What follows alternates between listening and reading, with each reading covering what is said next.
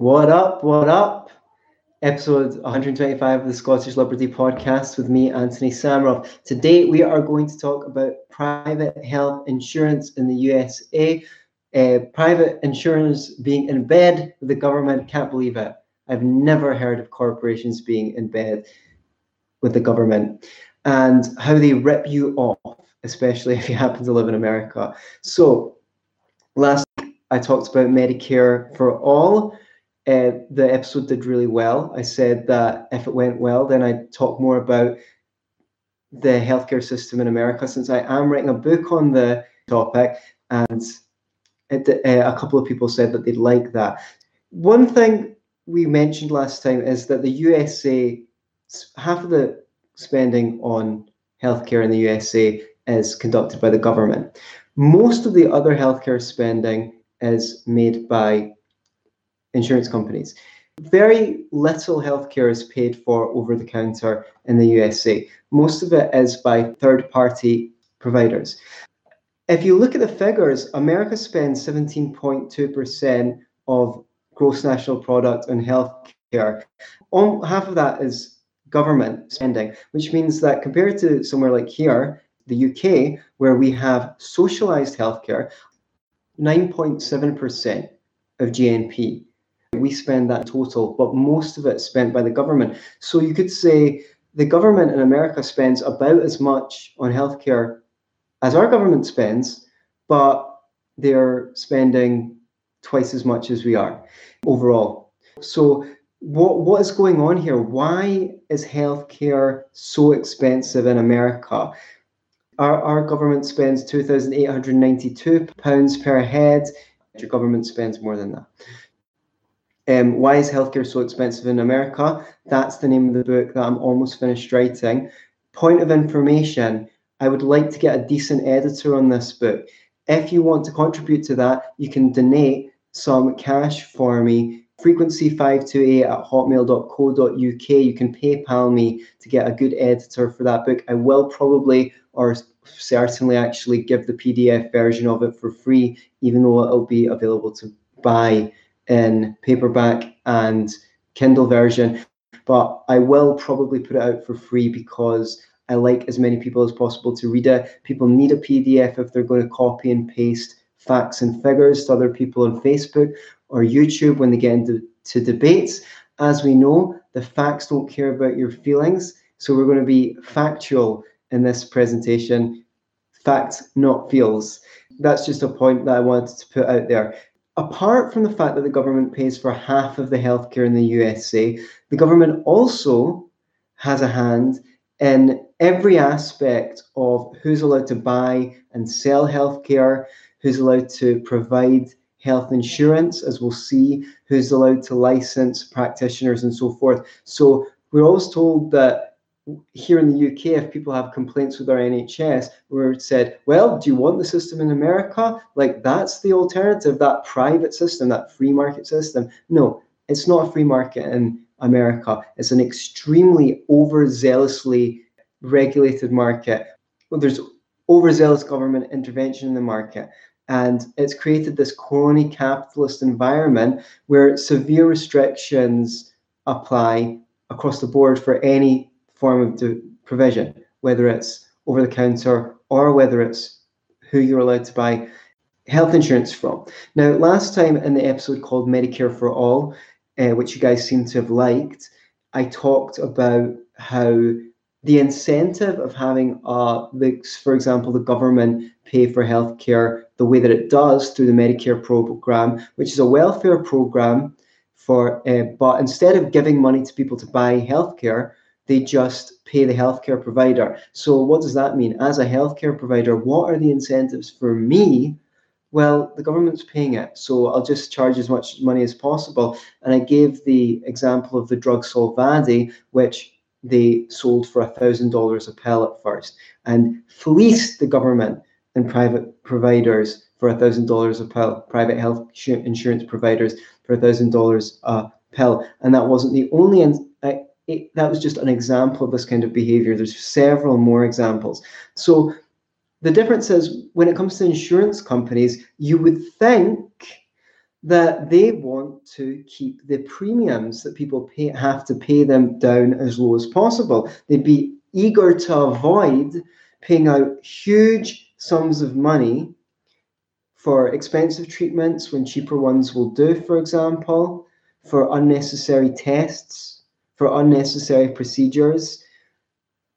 If they didn't pay out for these things or directed people, signposted people properly, surely they'd be able to remain competitive and they'd outcompete other insurance companies, other insurance providers. Well, unfortunately, private insurance providers will typically get to keep a small percentage of the money they pay out. So if they're paying out more, they're getting more of a kickback. So that creates an incentive for the health insurance companies to collude with drug companies and with private hospitals to fleece the public. So I mentioned last week some figures about 2.4 billion a year on just on 200,000 unnecessary stent operations.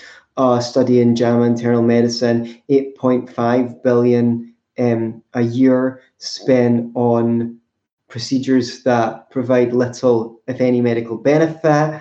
I said that there's estimates between 200 and 800 billion wasted annually on unnecessary checks and tests, because you just go, the hospital just goes, we'll get this scan and this scan and this scan just in case, and your insurance provider is paying for it. So you go, yeah, that sounds okay, yeah, just in case, because no one wants to take a risk with their health.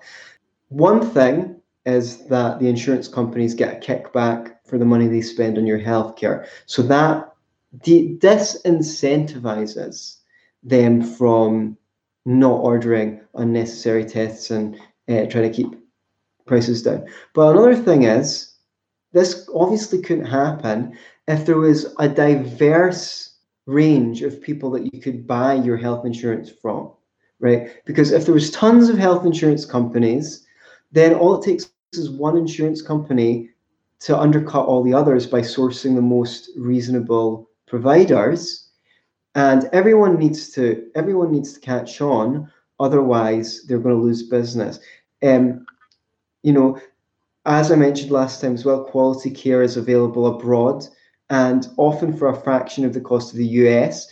Insurance companies could fly you, say, for example, there's a famous clinic in Bangalore, India, that charges $1,600 for coronary artery bypass surgeries, known as CABGs for short.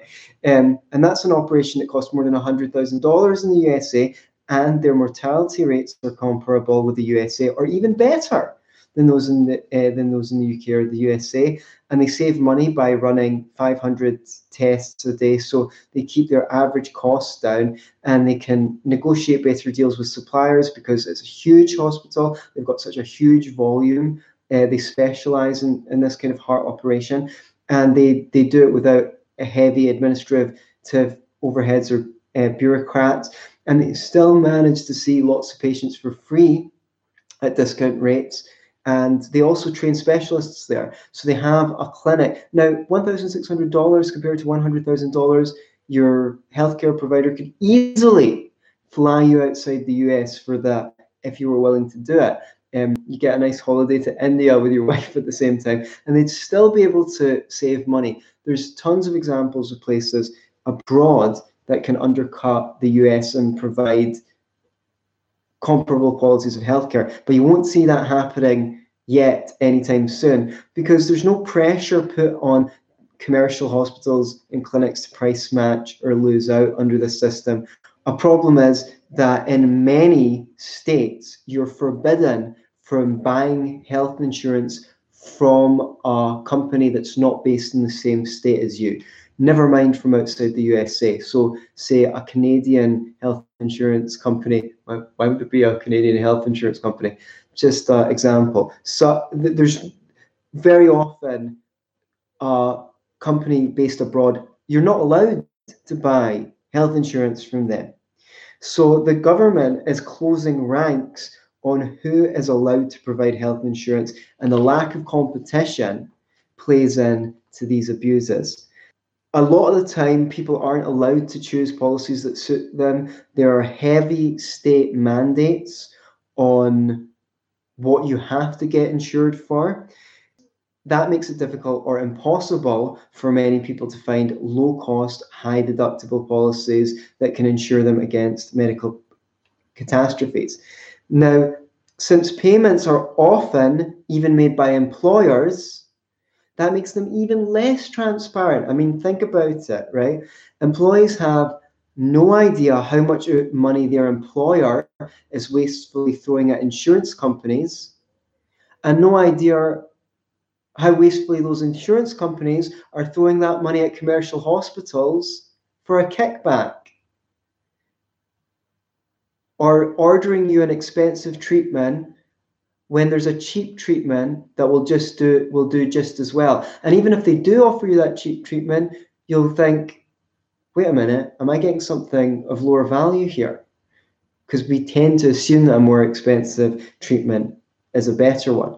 Now, the shift to healthcare being provided by third-party payers like private insurance companies and insurance paid for employers and the government began during World War II under every libertarian's favorite president, Franklin D. Roosevelt. He passed the Stabilization Act, and what this did was it prevented employees from raising wages. The War Labor Board passed all sorts of wages and price controls, but then they ruled that it didn't apply to fringe benefits like health insurance. Now, us free marketeers know very well, if you set a minimum wage, then anyone who's not as productive as the minimum wage is just going to not find themselves in a job. We're not going to employ someone for more than they're worth to us as an employer.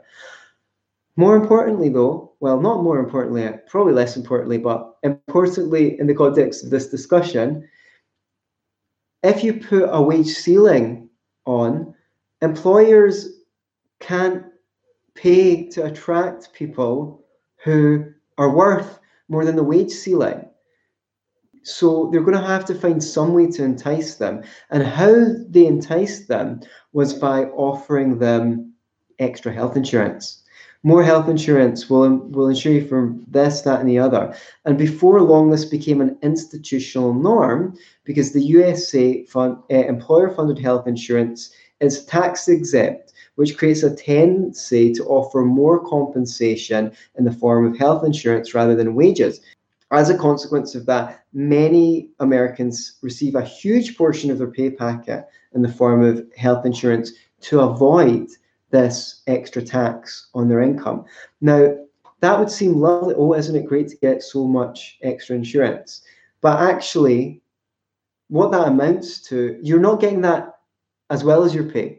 You're getting that instead of your pay, right? As I've said before, in Universal Basic Income For and Against, my book, buy it on Kindle, actually soon coming out in paperback, second edition. I've made it much better. Can't wait to announce that. It's not available for pre-order yet, but it'll be out soon. I mentioned the fact that employers have a certain amount to budget for their labor costs, and it doesn't matter to them whether they give them an extra lunch break or a staff room or extra health insurance or extra wage or pony rides, free pony rides, right?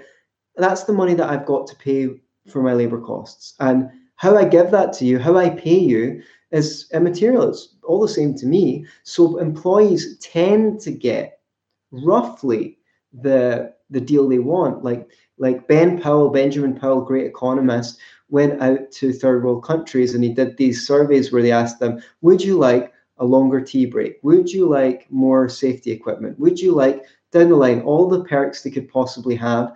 And of course, it said yes, yes, yes, yes, yes.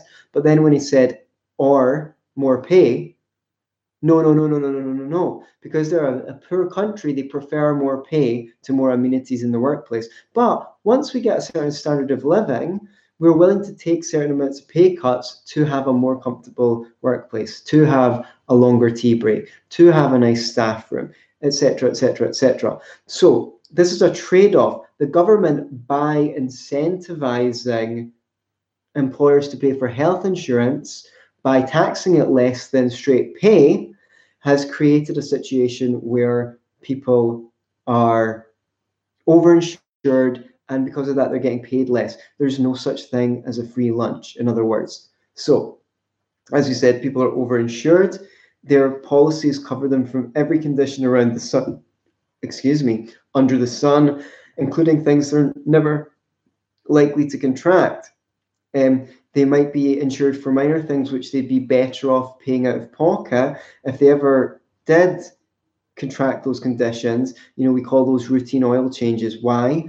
Partly because people don't buy insurance for oil changes, but it's also because they happen predictably. You know that you're going to have to change your oil and with relative frequency. You know that it's going to happen sooner or later. And they also don't cost much to pay for. The last time I talked to you about an example of a guy who went in to see a dermatologist and was told that he'd be charged $700 for his insurance would be charged $700 for a 20-minute procedure that would be performed by his assistant. He shopped around and found that he could get it done over the counter for $50, right? So that's the incentives that this insurance, 14 times the price that he could get it for, they were going to charge those insurance companies, right? So because there's no such thing as a free lunch, the average person who's excessively insured is taking home less pay to spend on their kids, home, partner, car, holiday, whatever else they want.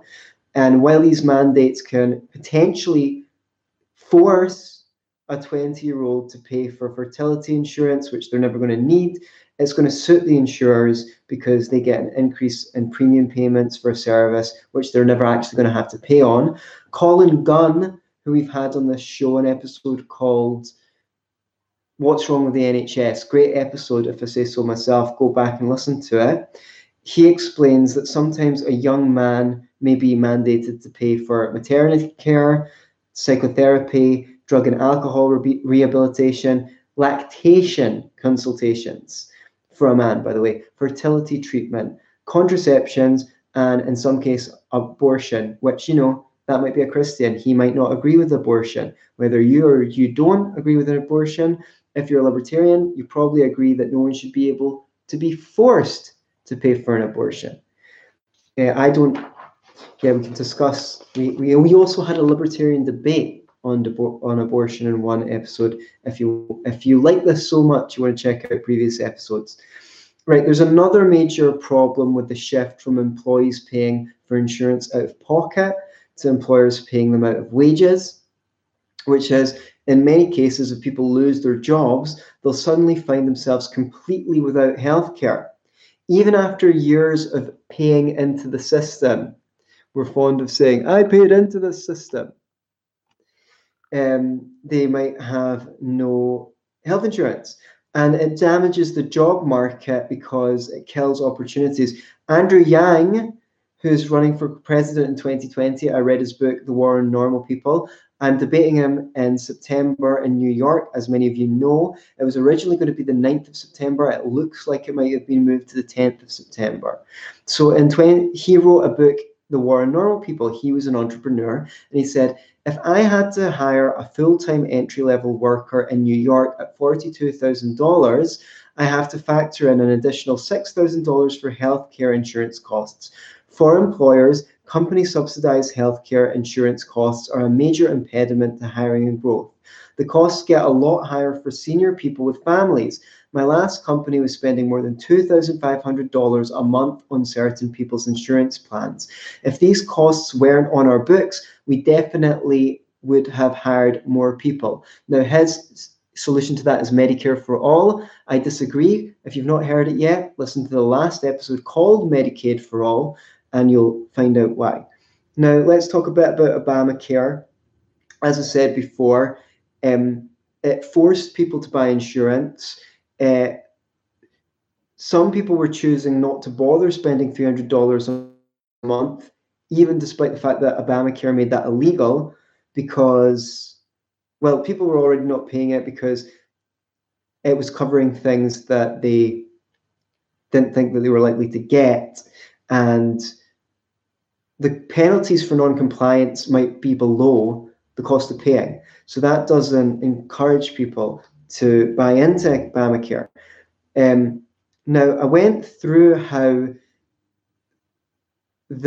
basically between 2000 and 2010, both the percentage and number of Americans on private insurance fell, leaving 50 million uninsured.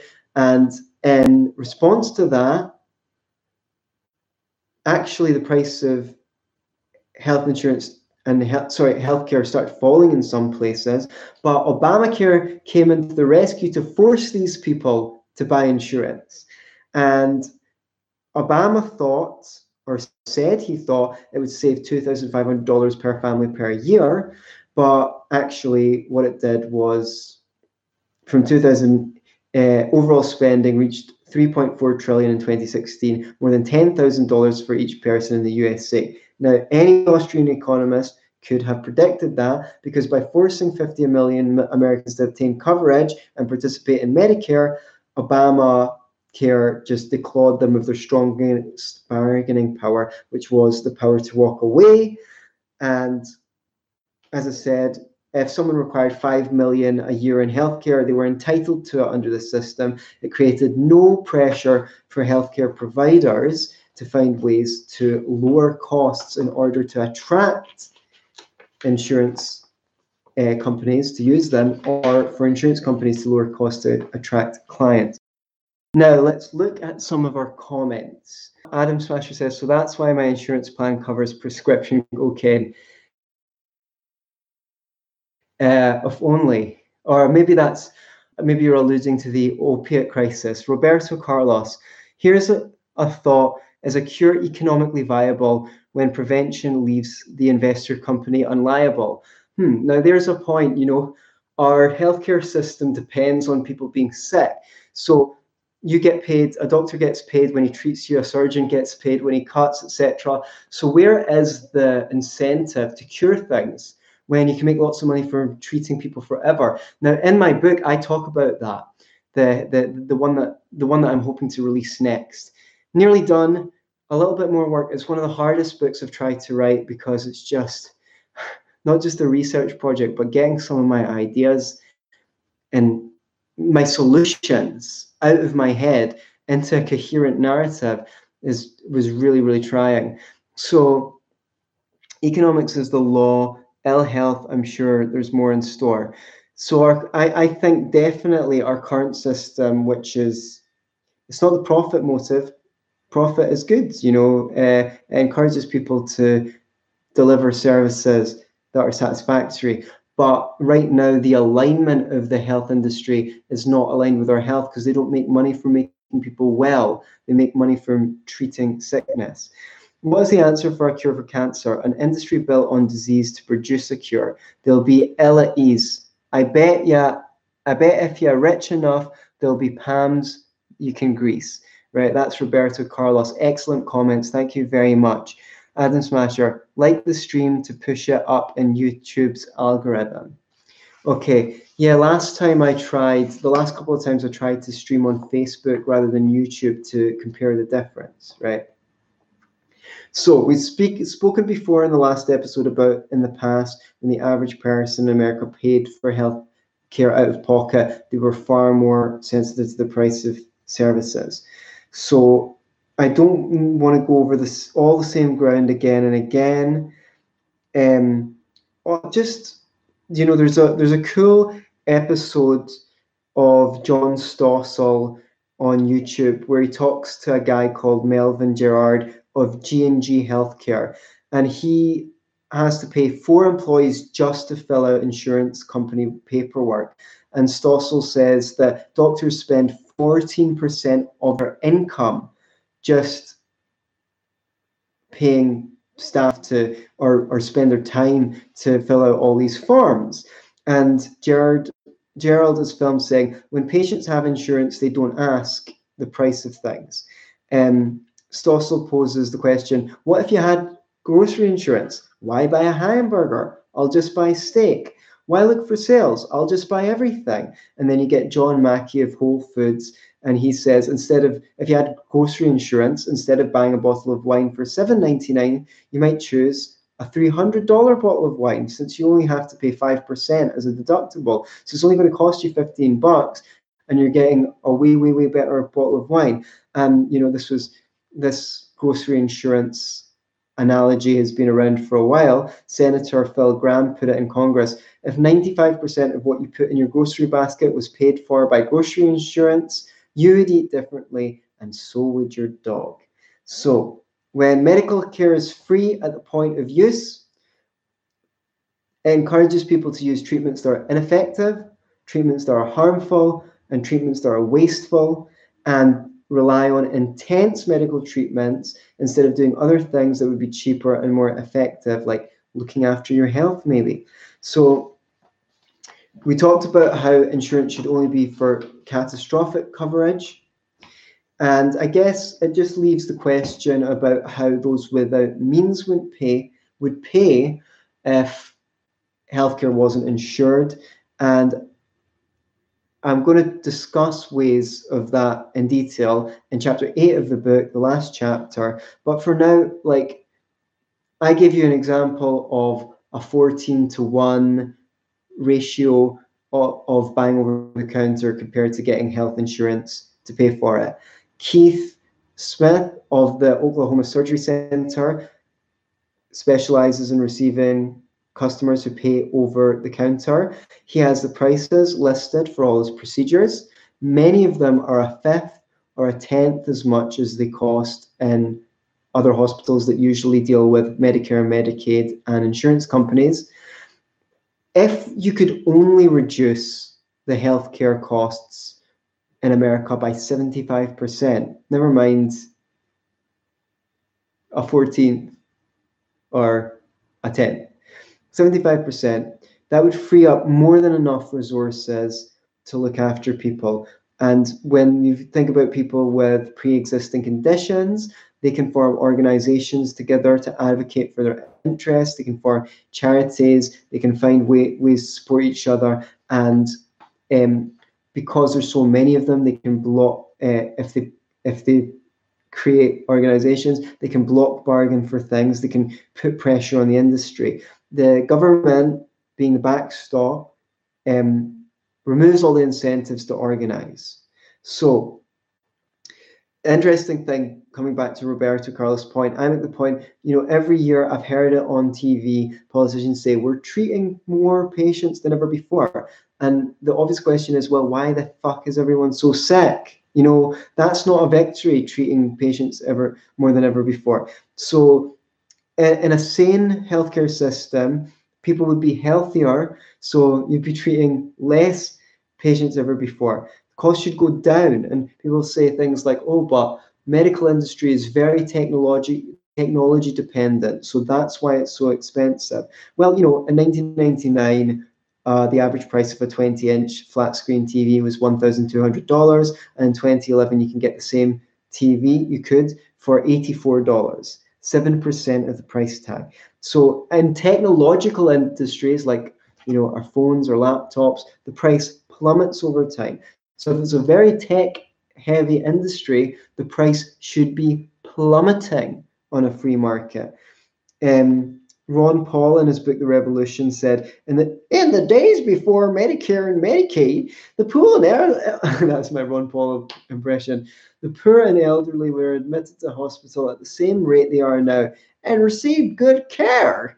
As a physician, I never accepted Medicare or Medicaid money from the government and instead offered cut rate or free services to those who could not afford care. Before those programs came into existence, every physician understood that he or she had a responsibility towards the less fortunate, and free medical care for the poor was the norm. Hardly anyone is aware of this today. Laws and regulations that inflated the cost of medical services and imposed unreasonable liability standards on medical professionals, even when they were acting in a volunteer capacity, later made offering free care cost prohibitive. But free care for the poor was common at the time. Similarly, in the UK, before the days of the NHS, it was normal for doctors to see patients for free in hospital and to see private patients at another time of day for a living. Doctors learned in the hospital as students instead of studying separately as university. And then when they became specialists, they gained prestige for being a consultant to a hospital. And they were expected to hand on their expertise to the next generation of students as well. And that was how the institution of healthcare here in the UK was structured. So consultants gave their time free of charge and typically spent much of the time treating the poor as well as the rich. General practitioners would adjust their fees to the means of patients, what they could afford, and an estimated 20% of the population received free services from a GP as late as the early 20th century. Free treatment was also provided by charitable hospitals. Now, it's important to know that this is in a time where society had access to much less wealth than it does now. So the NHS is an expression of the desire of the British people to have universal coverage. That's corrupted by being provided through the government, in my opinion. But I still think with that ethos, you could have much better universal provision, but you need to be risk averse enough to believe that people will find another expression for that desire on a free market, even if guns aren't pointed at them. How can you be that optimistic? Well, they're willing to vote for it. They're willing to vote, most of them, to be taxed for it. Even most conservative politicians in the UK are strongly in favour of the NHS. The NHS spending has increased under the Conservative Party every year. So there's that element of charity, and it would cost a fraction of the cost now because of the over-the-counter payments, as we've discussed at length.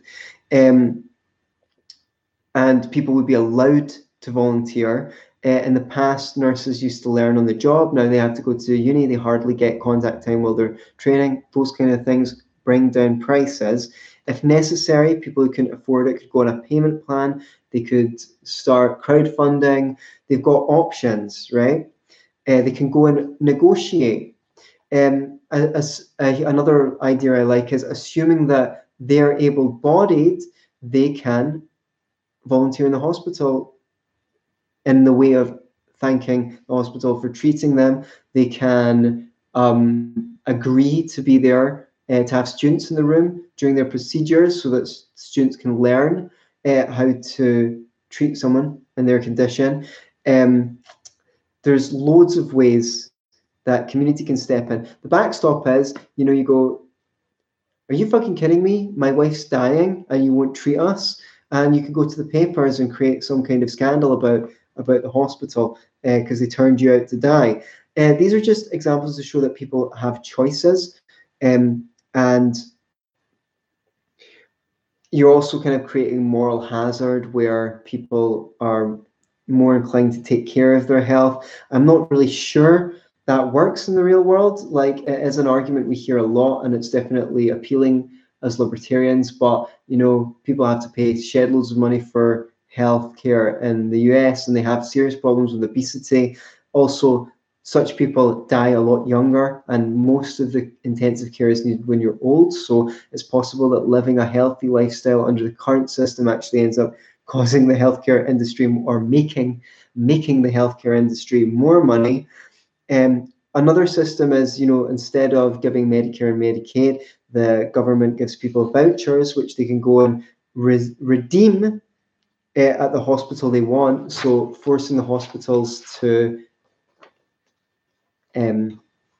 compete for the vouchers, for the government money. That's not a very libertarian policy, but it might be well better than what the government doesn't do. Some simple policy suggestions based on what I've said that would radically reduce the costs of healthcare in America. One, tackle the problem of governments and insurance companies paying for unnecessary and wasteful tests, treatments, and procedures. Two, reduce the regulations on who can provide health insurance in the USA, including removing all laws prohibiting Americans from purchasing medical insurance originating from companies in states other than their own, as well as countries other than their own. That would force the health insurance companies to compete, right? Remove the tax exemption status of employer-funded health insurance in the US. Get rid of the tax exemption on that. I know that sounds like an extra tax. What it just means is it's going to be taxed at the same time as wages, so it doesn't incentivize people to be overinsured. They'll get the money in their pocket and they can pay for what they want with it. 4, tackle Medicare and Medicaid fraud, such as upcoding. Upcoding is when the hospital puts through a procedure as a more expensive one than the one they actually did. It's rife in the USA. I've got no idea how much fraud there is, but it's a shed load. And so remove all restrictions on the provision of health insurance in America. Next week, if you're enjoying this, I'm going to talk about how the government intervenes in the provision of private healthcare and the level of sort of hospitals, doctors, patents, and all that stuff. Thanks very much for tuning in, and until next time, stay cool.